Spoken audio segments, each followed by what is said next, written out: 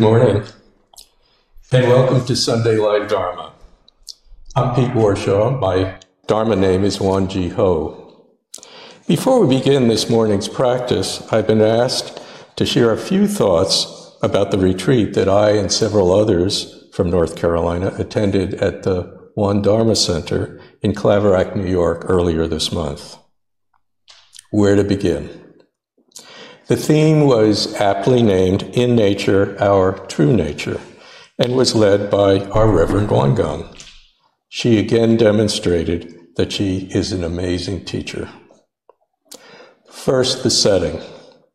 The Wan Dharma Center is the Wan Buddhist headquarters in North America, located amidst the rolling acres of the Hudson River Valley, a few hours north of New York City.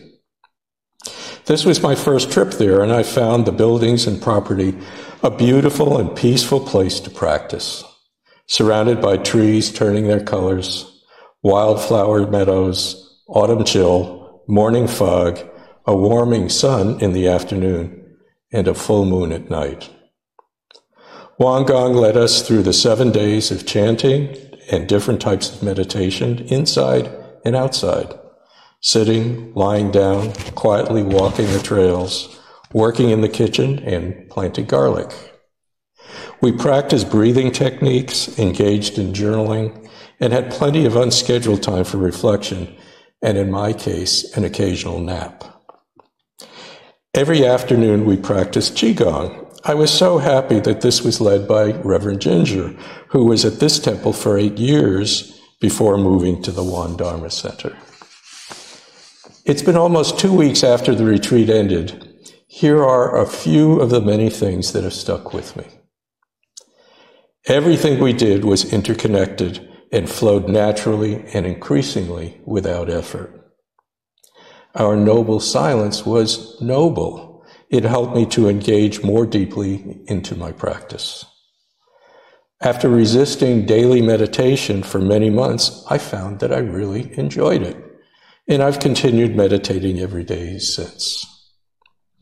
It took a couple of days for me to quiet much of my mental chatter. After a few more, I was able to put away many of the stories I created about what's happening to and around me. I also appreciated the presence of the reverends who live and work at the Wan Dharma Center.